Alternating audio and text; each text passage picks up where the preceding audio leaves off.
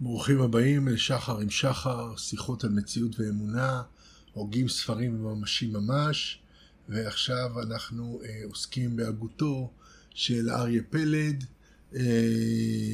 אדריאן, אברהם ברוך פסקאו.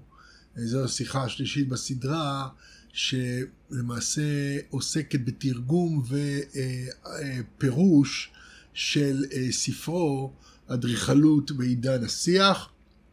כפי שדיברנו פעם שעברה, היה אולי ראוי לקרוא לו אדריכלות של שיח. כי למעשה בלב הספר עומד הרעיון של התייחסות למרחב כחלק משיח קיומי. אנחנו נמצאים עכשיו למעשה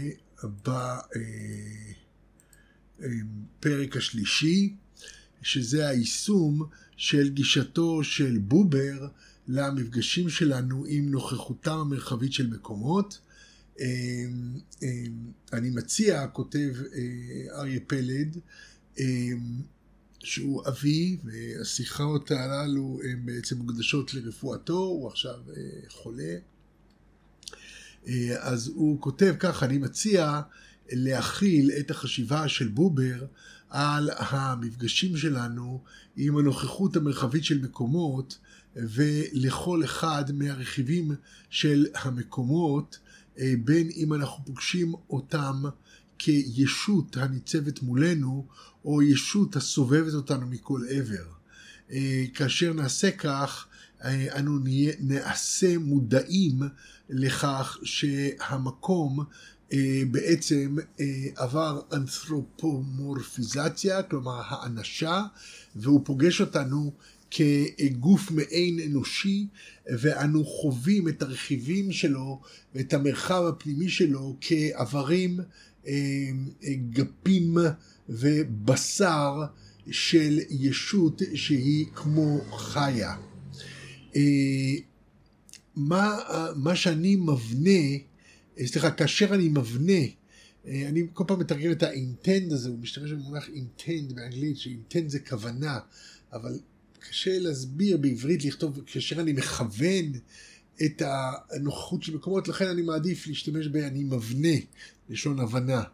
אז כאשר אני מבנה, או יוצר את ההבניה, כן?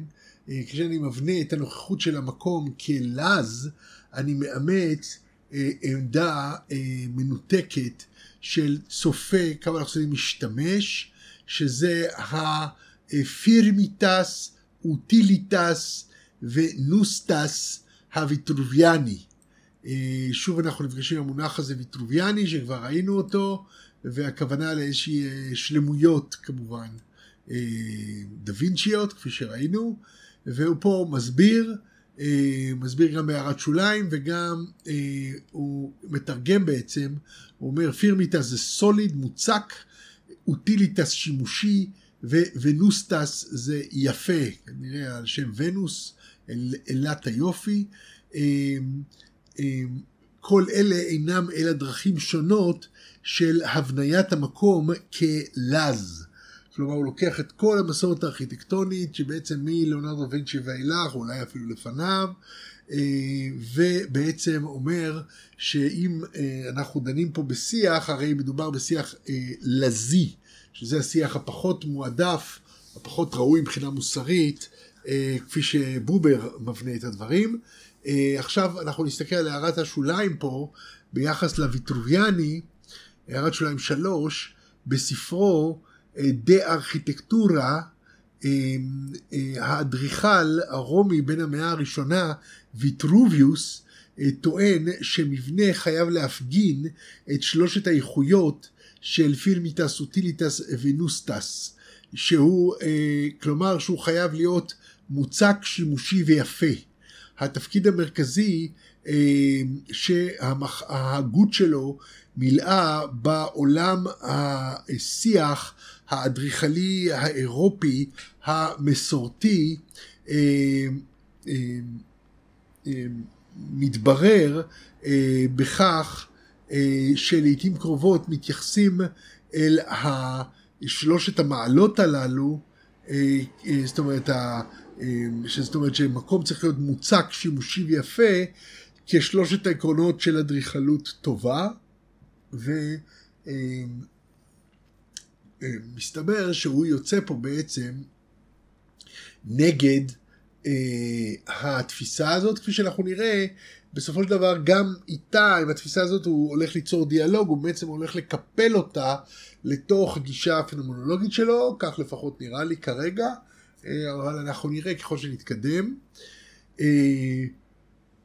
אולם, הוא כותב, כאשר חקרתי, זאת אומרת, למעשה אנחנו רואים פה שיש פה איזשהו קטע ביוגרפי, עכשיו נשתף אותנו בעצם בחוויה האישית שלו.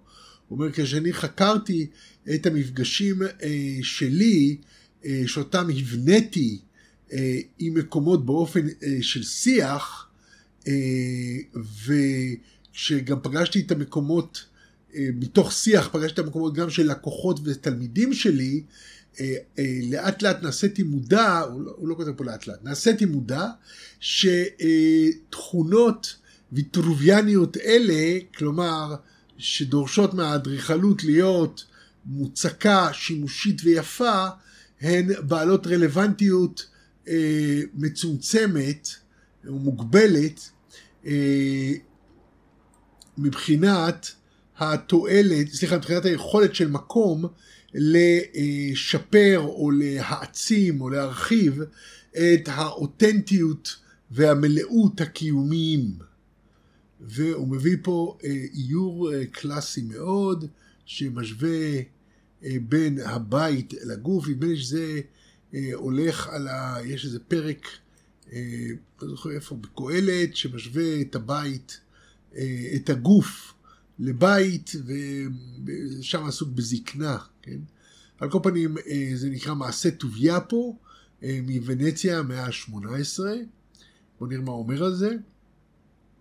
אולי הוא לא אומר על זה, הוא פשוט מסביר לנו שהמקום הוא כגוף מטאפורי, כלומר, המקום והגוף, אנחנו פוגשים את המקום כפי שאנחנו פוגשים גוף.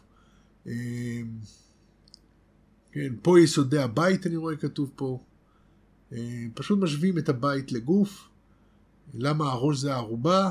לא ברור, אבל אוקיי. עשו פה השוואה. אוקיי, הלאה. הבית כגוף, מתוך טי כהן, מעשה טוביה. רק כאשר פוגשים את המקום כאתה, ולא כלז, כאשר פוגשים אותו כגוף ספק אנושי, שחולק עמי את העולם,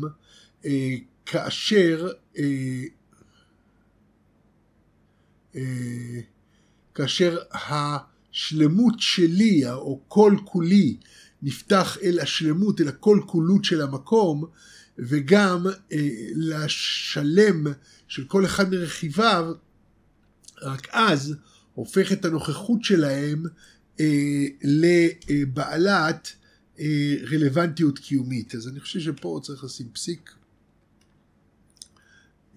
אוקיי. אם כך, רק כאשר השלם של העצמי, רק שאני במלואי, בשלמותי, פוגש את הגבולות והמרחב של המקום בייחודיות רבת המבע שלהם, כאשר אני נפתח לנוכחות של המקום ללא כוונות נסתרות, כפי שהוא נותן את עצמו לי בכאן ועכשיו, לחושים שלי, כאשר אני נפתח למקומו של מקום, שנפתח לנוכחות של מקום, ולא לזו של רכיביו כמבטאים, נוכחות של מקום ולזו של רכיביו, כמבטאים משהו שהוא כמו גופים, רק אז הנוכחות שלהם נעשית לי, רלוונטית לי מבחינה קיומית. רק אז הופכים הגבולות והמרחב של מקום רלוונטיים למימוש העצמי שלי ולאותנטיות של חיי. שוב, כל המושג אותנטיות הוא משתמש בו בלא רפלקטיביות מיוחדת. זה מושג רומנטי שבעצם מאוד אפיין את סוף המאה ה-18, אני יודע, לפי ברלין כתב על זה, ישעיה ברלין כתב על זה, על שורשי הרומנטיציזם, הוא מתארך את זה לסוף המאה ה-18, על כל פנים זה מושג כזה של אותנטיות, הנאמנות לעצמי, הנאמנות לחוויה העצמית שלי, וזה לא דבר שיש לו גבולות ברורים, על כל פנים הוא משתמש בו כמשהו יסודי, והוא חוזר ואומר תמיד שאם הם פוגשים את המקום כאתה, אז זה מוסיף לאותנטיות העצמית של החיים שלנו. רק אז הוא כותב, ניתן להפיק תובנות מתוך המשמעות האקזיסטנציאלית שחיים בתוך הנוכחות המרחבית של מקום, והיכולת שלו להעצים את האותנטיות והמלאות של חיי. ברמה ישירה, נאיבית, קדם התבוננותית, פרה-רפלקטיבית, הפתיחה אל המקום כאתה הנמצא איתנו בדו-שיח, הופך אותנו למודעים לכך שהמקום עבר האנשה, שהוא פוגש אותנו כגוף כמו אנושי ורכיביו, והמקום הפנימי שלו כעברים ובשר של אישות כמו חיה. טוב, יש פה קצת חזרתיות, הוא כתב את זה כבר למעלה, אבל פה הוא אומר את זה עוד פעם בהקשר אחר, אז אוקיי. הוא אומר ששיחים או דו-שיחים מרחביים של אני מקום מעוגנים בקיום המגולם או קיום הגוף המוגשם שלנו עצמנו, כפי שאומר זאת מרלו פונטי. אנו מעניקים ליחסים מרחביים, אנו מעניקים ליחסים המרחביים, שכנראה הוא מתכוון שהדו-שיח הזה מעניק יחס מרחבי, זה לא ברור פה, כתוב פה שהם מציעים, היחסים המרחביים שהם מציעים, כנראה השיח המרחבי מציע לנו יחסים מרחביים, שאנחנו מעניקים להם משמעות שמקורה ביחסים מרחביים שאנו חווים אותם בגוף שלנו עצמנו. הוא מביא פה ציטוט מהפסיכולוג ארווין שטראוס, שכתב שישויות מגולמות או ישויות בגוף יכולות לחוות את העולם רק במונחים של הגוף שלהם, הגוף העצמי שלהם. כותב הפסיכולוג ארווין שטראוס, הגוף האנושי הוא היסוד של ההבניה שלנו, הן של העולם והן של עצמנו. רנה מגריט, אשר לעתים קרובות היה חושף את הנוכחות הכמו אנושית, המסתורית, המקסימה או מאיימת של עצמים, קרא לאחד הציורים שלו החדר המקשיב. זה החדר המקשיב של מגריט, בואו נגדיל את זה לרגע. תפוח אדיר כזה, שמלא את החדר, וואו. באמת אחד הציורים המדהימים של מגריט. אוקיי. הוא קרא לזה החדר המקשיב. יש כאן חדר מסורתי, שנראה כשייך למעמד הבורגני, מעמד הביניים, שכמו הורה מכובד מהדור הישן, וקושי מסוגל להכיל את האנרגיה הנובעת מתוך הנוכחות הגופנית מלאת האונים והצעירה של התפוח. טוב, מעניין, הוא ככה קולט את זה, אני הייתי רואה את זה אחרת, אני רואה בזה משהו הרבה יותר מעיק, לא שהחדר לא יכול להכיל, אלא מין שהתפוח עצמו, יש בו משהו סיניסטר, משהו אפל, אבל טוב, הוא חווה את זה ככה כמין חיות שאי אפשר להכיל אותה.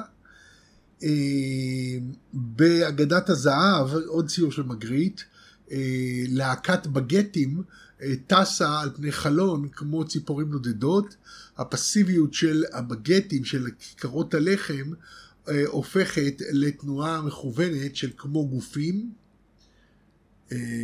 הנה הלחמים המעופפים.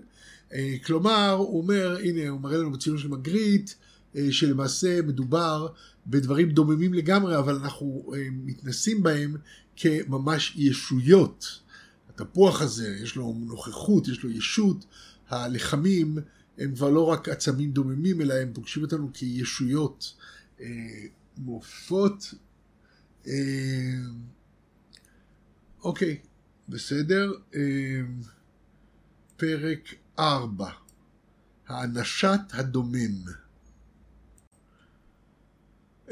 האנשת הדומם והבניית הנוכחות שלו כשל גוף חי היא תופעה ידועה בשירה ובדתות מסוימות.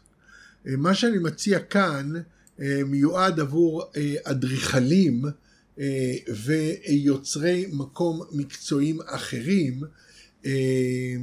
שמומלץ להם לאמץ את האנשה הזאת בעת ההתייחסות שלהם לנוכחות המרחבית של מקומות, כדי לשפר את היכולת שלהם ליצור מקומות שיהיו מבחינה קיומית מרחבית אותנטיים וממומשים.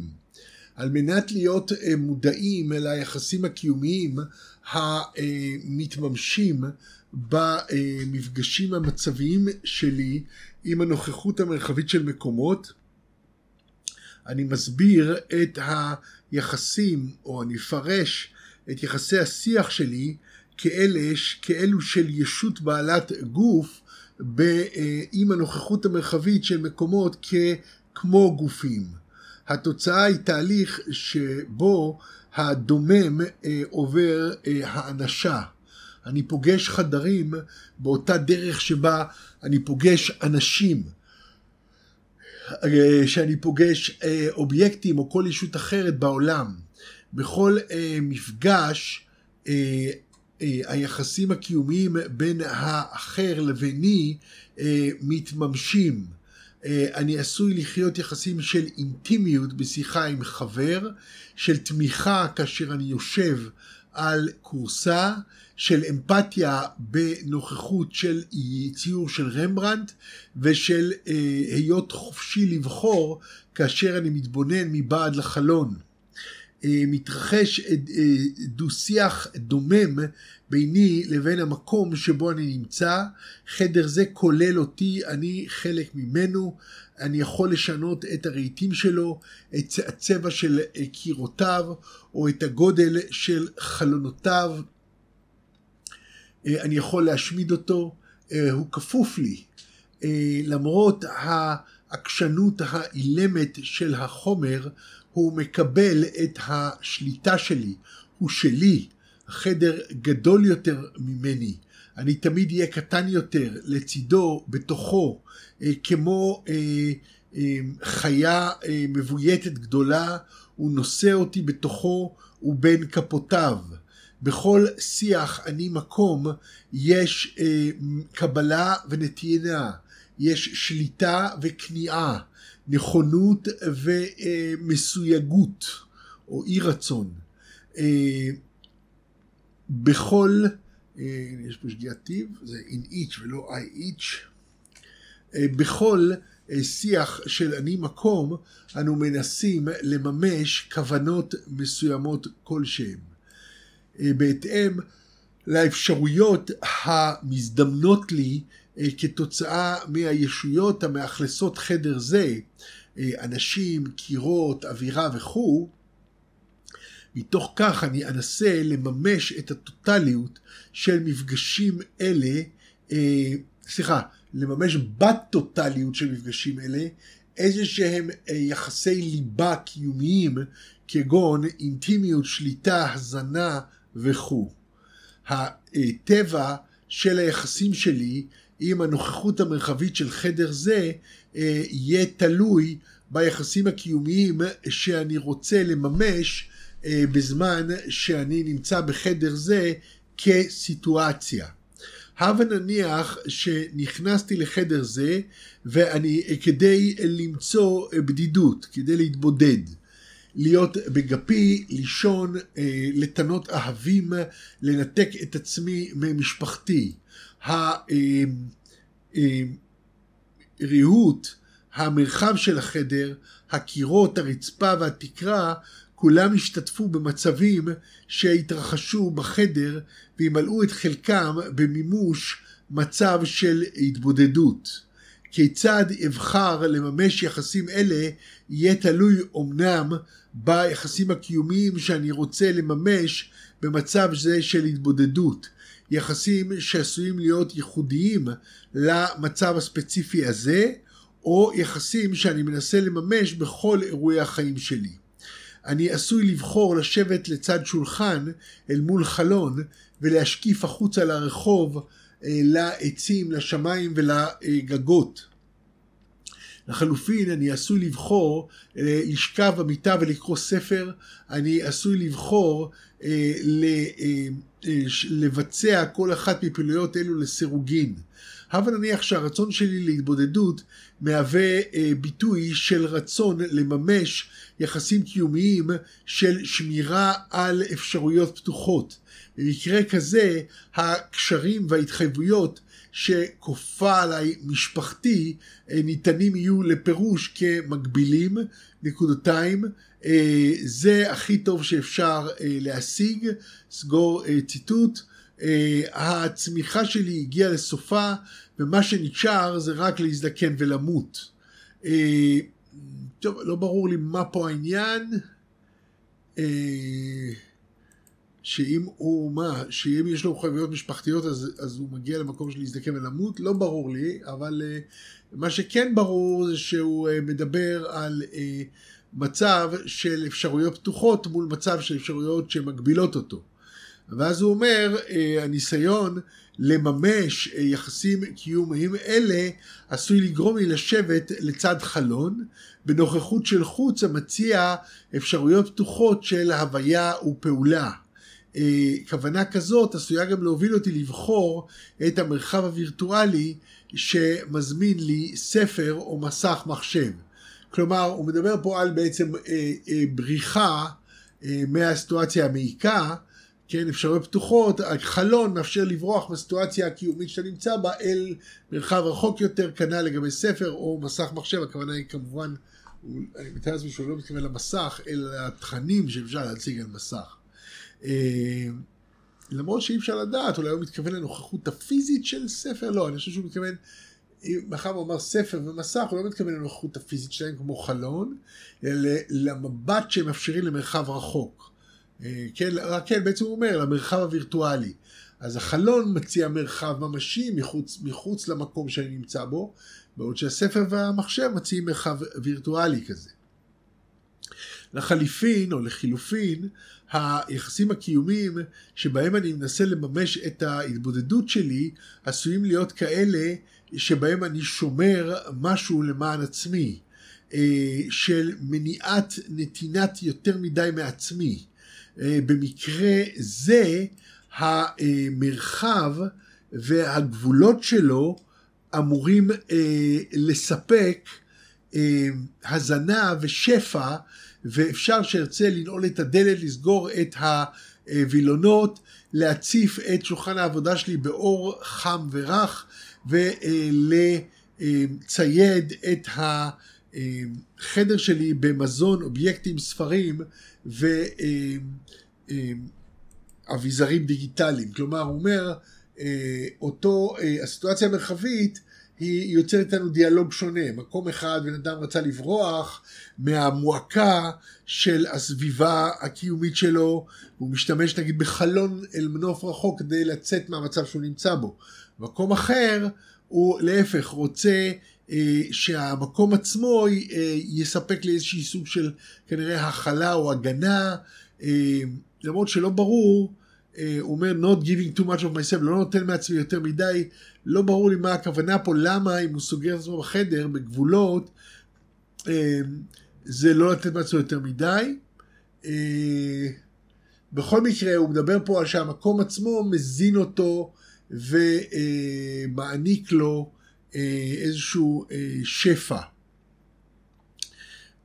עכשיו הוא מוסיף ואומר, הדרך שבה אני בוחר במודע או באופן בלתי מודע לשבת לצד חלון ולהשקיף החוצה או לשקוע לתוך ספר או מסך דיגיטלי נובע מהיחסים הקיומיים שאני מנסה לממש באמצעות היחסים שלי עם אנשים, דברים, מקומות וכו' בכאן ועכשיו של חדר זה או בטוטליות של חיי. אפשר שהרצון שלי לאפשרויות פתוחות או לצבירה והזנה הוא כוונה קיומית מרכזית בחיי, והוא יופיע במגוון של מצבים, בעת חברתם של אחרים או בגפי בעבודה או בעת ההאזנה לקונצרט. כלומר הוא אומר שאותו מימד, אפשר לקרוא לזה פסיכולוגיה, אבל הוא קורא לזה מימד קיומי שאתה רוצה לממש בחיים, משהו שאתה שואף אליו, והכוונה הקיומית הזאת תהיה מרכזית, והיא כמובן תשפיע על האופן שבו אני אעבור באינטראקציה עם המרחב.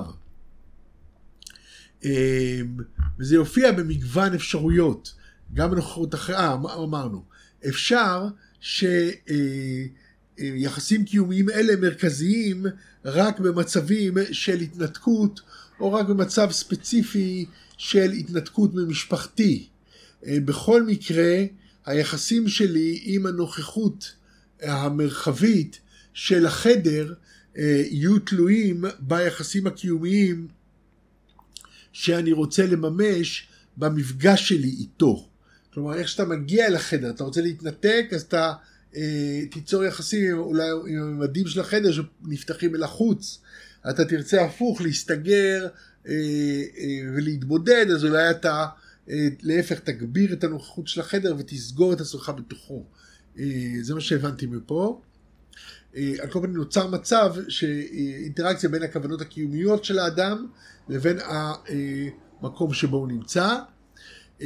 ואז הוא כותב סוג המקומות שאני בוחר לגור בהם, המקומות שאני בונה למען עצמי, או התגובה שלי למקומות קיימים, כולם תלויים ביחסים הקיומיים שאני מנסה לממש במצבים שמתרחשים במקומות אלה, והחשיבות שאני מייחס לתפקיד של הנוכחות המרחבית של מקומות אלה בהפקת יחסים אלה.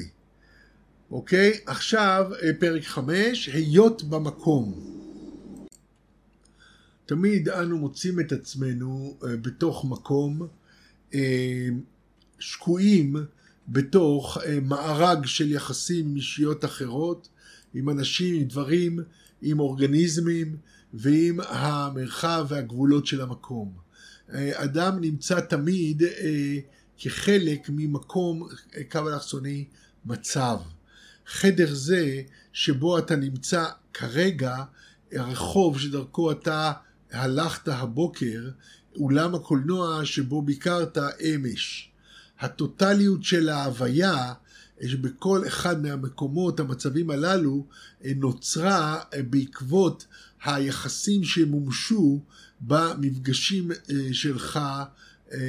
שלכם עם ישויות שחולקות איתכם כל מצב,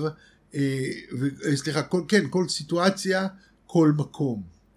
נקודתיים, התקרה של חדר זה, צופים אחרים בקולנוע, והתמונות שהוקרנו על המסך, השמיים מעל הרחוב, הפעולה שאתה מבצע בעת שאתה קורא בחדר מסוים זה, הפתיחה של הדלתות באולם הקולנוע כדי להכניס צופה שמאחר,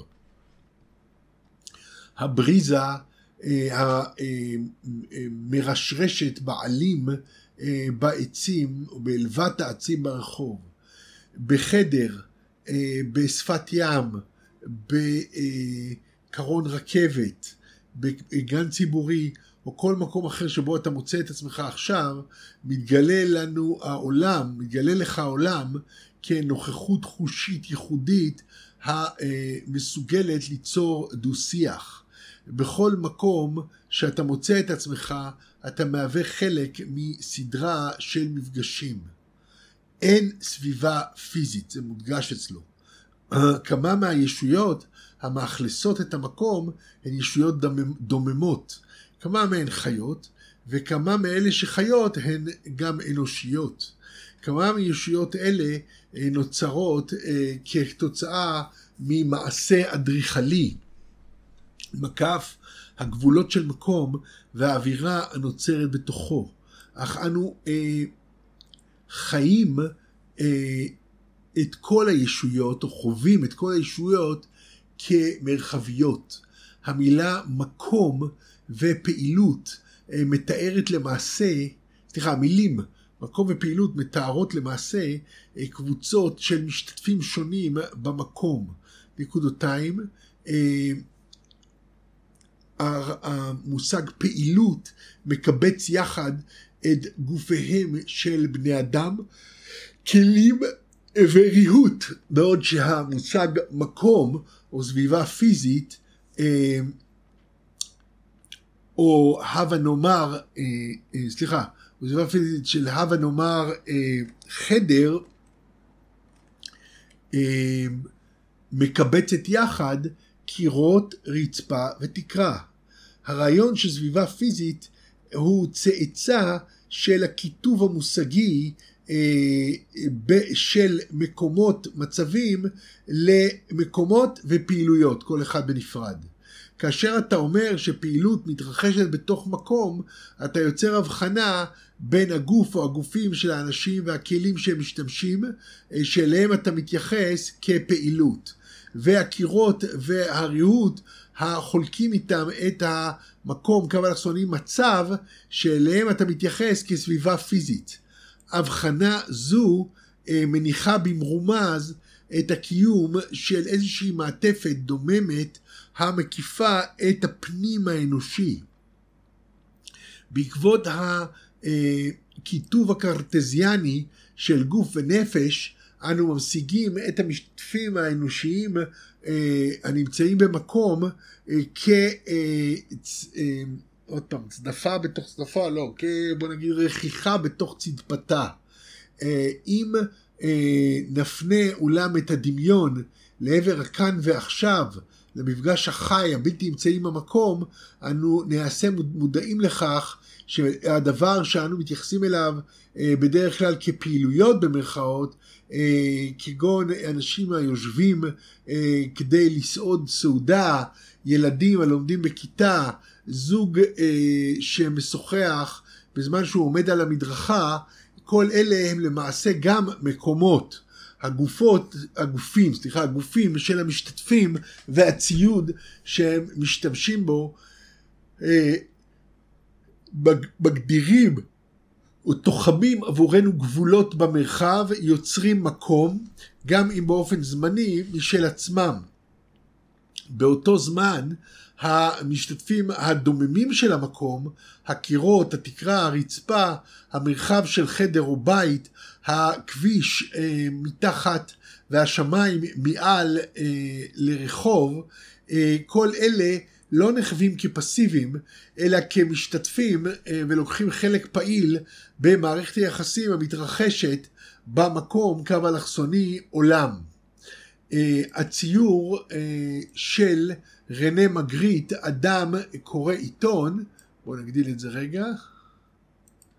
הוא לא נותן לי, למה הוא לא נותן לי?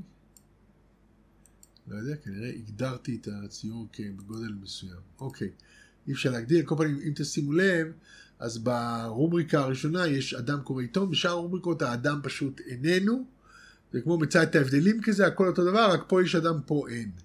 אז הוא מסביר פה שהציור של רנה מגריט, אדם קורא עיתון, מספק איור מלא חיים של תופעה זה.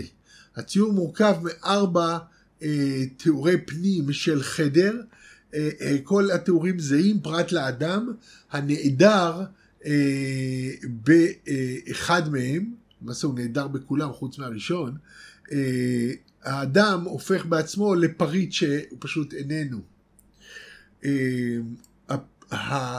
הפעילות של קריאת העיתון היא מקום שבו ישויות מעורבות במערכות יחסים, וכך גם המרחב, הגבולות והריהוט שמהווים יחד את החדר הריק, את המקום. מה שאנו מכנים סביבה פיזית איננו ישות נבדלת, אלא דרך ליצור קטגוריה או לקטלג כמה מהמשתתפים במרחב, דרך להבחין בין האדם לבין העולם.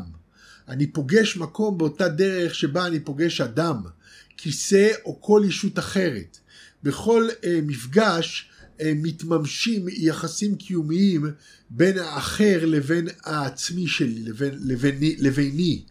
אפשר שאני אחווה יחסים של אינטימיות בשיחה עם חבר, של היות חלק משלם בזמן שאני בתוך חדרי, של תמיכה כשאני יושב בכיסא, או של הזדהות כאשר אני מתבונן ברפרודוקציה של מטיס, ושל חירות כאשר אני מסתכל מבעד לחלון. בין המקום לביני מתרחש דו-שיח דומם, או דו-שיח אילם. אני נכלל בחדר זה, הוא כולל אותי, הוא שלי. שוב, יש פה איזו חזרה, אני חושב שהדברים האלה כבר קראנו אותם למעלה, הוא חוזר על זה, אולי יש מקום לערוך את הדברים בהמשך. על כל פנים, כרגע מחר הוא חוזר על זה בהקשר חדש, אז אני מקריא את הכל. שלי אני יכול לשנות את הריהוט, את צבעי הקירות או את גודל החלונות של המקום. אני יכול להשמיד אותו, הוא כפוף לי, הוא נתון בידיי. למרות העקשנות האילמת של החומר, הוא מקבל את שליטתי. החדר גדול ממני, אני תמיד אהיה קטן יותר. לידו, בתוכו.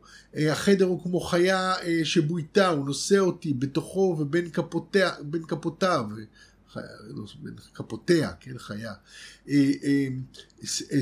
דו-שיחים אלה, שיחים אלה, מהווים קבלה ונתינה, שליטה וכניעה, נכונות וסירוב. בכל דיאלוג, בכל דו-שיח, אני מנסה לממש איזשהו יחסים של אני עולם, בהתאם לאפשרויות שמעמידות לרשותי הישויות המאכלסות את החדר. אני אנסה להביא את הטוטליות של מפגשים אלה כדי לחולל מערכת יחסים קיומיים שאני מבקש, בסוגריים, היות בחדר זה, בשלמותה, יחסים שלמה, אינטימיות, שליטה, הזנה וכו'. דבר זה נכון גם לגבי היחסים שלי עם המרחב והגבולות, וגם ביחס לכל מקום שבו אני מוצא את עצמי. אוקיי, הגענו לפרק 6, המקום כגבול. עצם הקיום של מקום תלוי בכך שהוא ינחס לעצמו אזור או שטח בתוך המרחב ויציב לו גבולות. עיצוב המרחב של מקום והגבולות שלו הוא גם הליבה של המעשה האדריכלי. כאשר מבנים את הנוכחות המרחבית של מקום ורכיביו באופן של דו-שיח, יש בהם כדי להציע לנו מגוון של מערכות יחסים שתלויות בנוכחות הגופנית הכמו אנושית שלהם,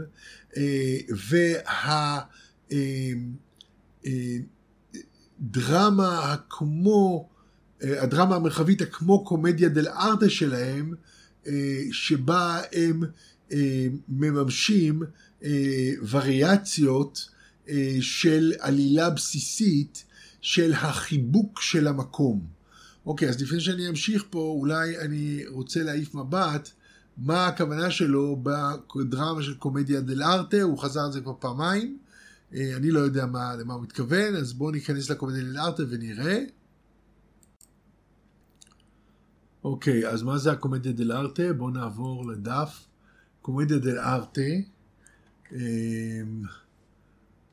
זה קומדיה של המקצוע, צורה מוקדמת של תיאטרון מקצועי. רגע, אולי יש עברית, רגע. יש ויקיפדיה עברית, יפה. קומדיה דל'ארטה. סוג של קומדיה שהייתה נפוצה באיטליה בתקופת הרנסאנס, והייתה מבוססת על האטלן הרומאי, שתהיה נפוצה לתרגם את השם קומדיית אמנות, בעוד שלמעשה פירוש המילה באיטלקית הוא עיסוק מלאכה, כלומר המילה האיטלקית ארטה אינה מקבילה למילה האנגלית אומנות ארט, אלא המילה האנגלית ארטיזנשיפ אומנות. הקומיצ'י דל'ארטה היו שחקנים מקצועיים שעסקו בקומדיה לפרנסתם, והכינוי נועד להבחין בינם לבין שחקנים חובבים שהיו בני מעמד גבוה ולא עשו למחייתם. אז מה זה? את הצגות הקומדיה דל'ארטה העלו שחקנים אשר אלתרו את דברי מהלך ההצגה, כלומר זה לא משהו קבוע אלא זה אלתור, תוך ריבוז עלילה קבועה ועל כמה דמויות סטריאוטיפיות מוכרות לכל. אוקיי, מרכז הקומדיה עמדו המשרתים ארלקינו ושותפתו קולומבינה, הארמומית, פנטלונה, העשיר והקמצן, אלדוטורה, המאהב, המזדקן והפוטנטן, הקפיטנו, חשב המאמץ, בריגלה, הנבל, פולצ'ינלה, הארמומי, ופדורינו, התמים שקל לעונותו. קומדיות זו היו משתתפים גם זוג אוהבים ששמם היה בדרך כלל פלורינדו ואיזבלה, כל דמות אופיינה בעזרת שפת גוף ובעזרת מסכה משל עצמה. קומדיה דל'ארטה שילבה מוטיבים שונים מגוונים בתקופות רבות בהיסטוריה, החל ברומא העתיקה וכלה בקרנבל המסכות של ונציה. טוב, יש פה מבנה סיפור, מסכות, נחלה הצלחה. אז מה הכוונה פה? שזה לא מקצועני? שזה... רגע.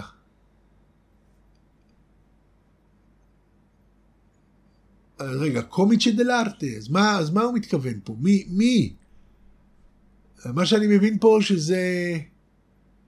שזה משהו מאוד מאולתר כזה, ואולי זה הכוונה שבעצם כל מפגש עם המקום יוצר אלתור כזה. בואו נחזור לאנגלית, נראה מה הוא מתכוון פה עוד פעם. ארקה מסיירה, קומדיה אימפרוביזו, קומדיה דל אימפרוביזיה.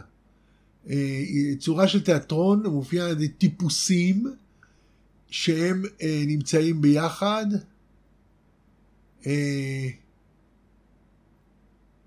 אז אוקיי, אז יש שם טיפוסים, זה כאילו אב טיפוסים, אבל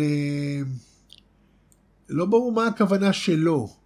אולי הכוונה שלו שבעצם יש ישויות, אני יכול להבין פה שתי כוונות במה שהוא מדבר.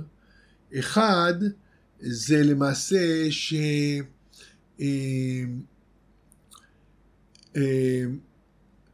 יש עלילה בסיסית בקומדיה דל'ארטה, והשחקנים הם גם ישויות כאלה שבעצם כולם יודעים מה הם, וזה מין אב טיפוסים כאלה, והם תמיד יוצרים וריאציות על העלילה הבסיסית. אז כמו שבקומדיה דל'ארטה יש עלילה בסיסית, נגיד של האבבים או משהו, ודמויות ידועות, ככה המקום גם יוצר לנו בעצם עלילה בסיסית, והעלילה הבסיסית הזאת היא החיבוק של המקום, כי אנחנו בעצם מחובקים על ידי המקום, אנחנו נמצאים בתוכו, ולכן הוא קורא לזה קומדיה דל'ארטה, כי כל פעם אנחנו באים עם האישיות שלנו, עם הכוונות שלנו, עם השאיפות הקיומיות שלנו, ואנחנו באים באינטראקציה עם המקום, שהעלילה הבסיסית שלו זה שהוא מחבק אותנו בדרך זו או אחרת. ובזה הוא משווה לקומדיה דל'ארטה. אני מקווה שהבנתי את כוונתו.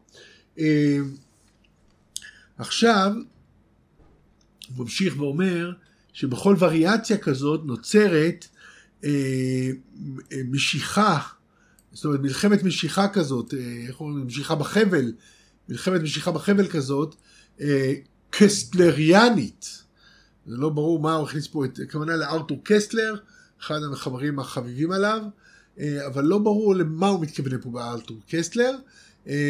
אז בואו ננסה לקרוא את זה בלי הקסטלר, ונראה אם אנחנו מבינים. כל הווריאציה מתרחשת מלחמה או עימות בין כוחות אינטגרטיביים מול כוחות של אזרטיביות עצמית, של התבטאות עצמית.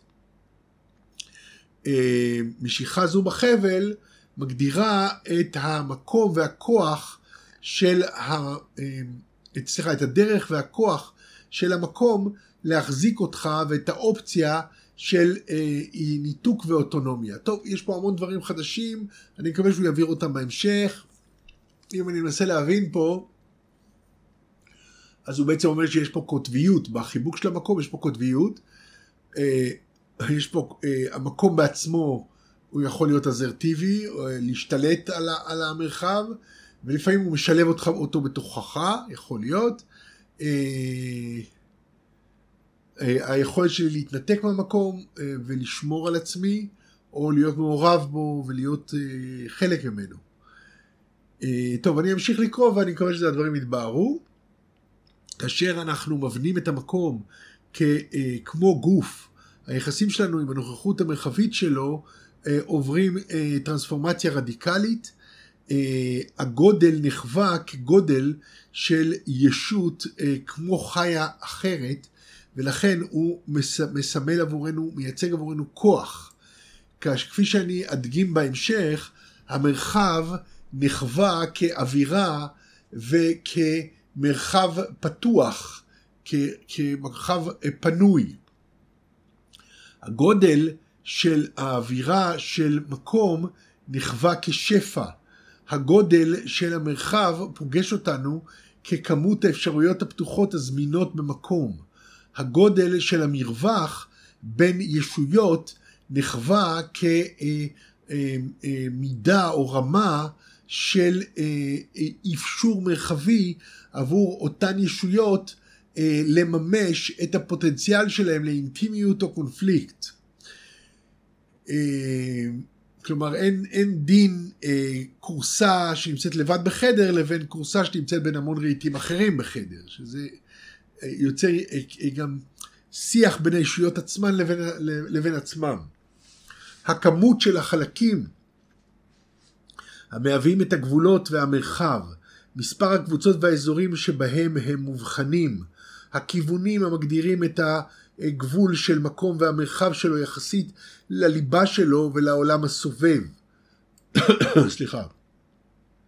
הצבעים של גבולות והאור והצבע של האור, הצורה של המרחב וגבולותיו, המרקם והשקיפות של הגבולות, האווירה, האור, הצלילים, הריחות, החום ותנועות האוויר הממלאים את מרחבו של מקום, הסדר והקביעות של היחסים המרחביים, הויטליות, שזה הגיל, העמידות וההתמדה של מקום. כל אלה הם מרכיבים בעצם במפגש שלנו עם המקום. אוקיי, פרק 7, השיח של הגודל בעצם ממשיך את זה. אני חוכך אם להמשיך, בוא נראה מה אורך הפרק הזה. אוקיי, לא, אז בואו נתחיל את זה בשיחה הבאה. שיחה הבאה תתחיל בשיח של הגודל, שלמעשה הוא התחיל עכשיו לדון בו. אז אתם מוזמנים להצטרף אליי לשיחה הבאה. אנחנו סוקרים פה את יצירתו של אריה פלד, המקום כמרחב, רגע, איפה זה? הנה זה. האדריכלות בעידן השיח, לא המקום כמרחב. ואנחנו עוסקים בזה, ואנחנו נמשיך לדון בזה בפרק הבא, פרק 4.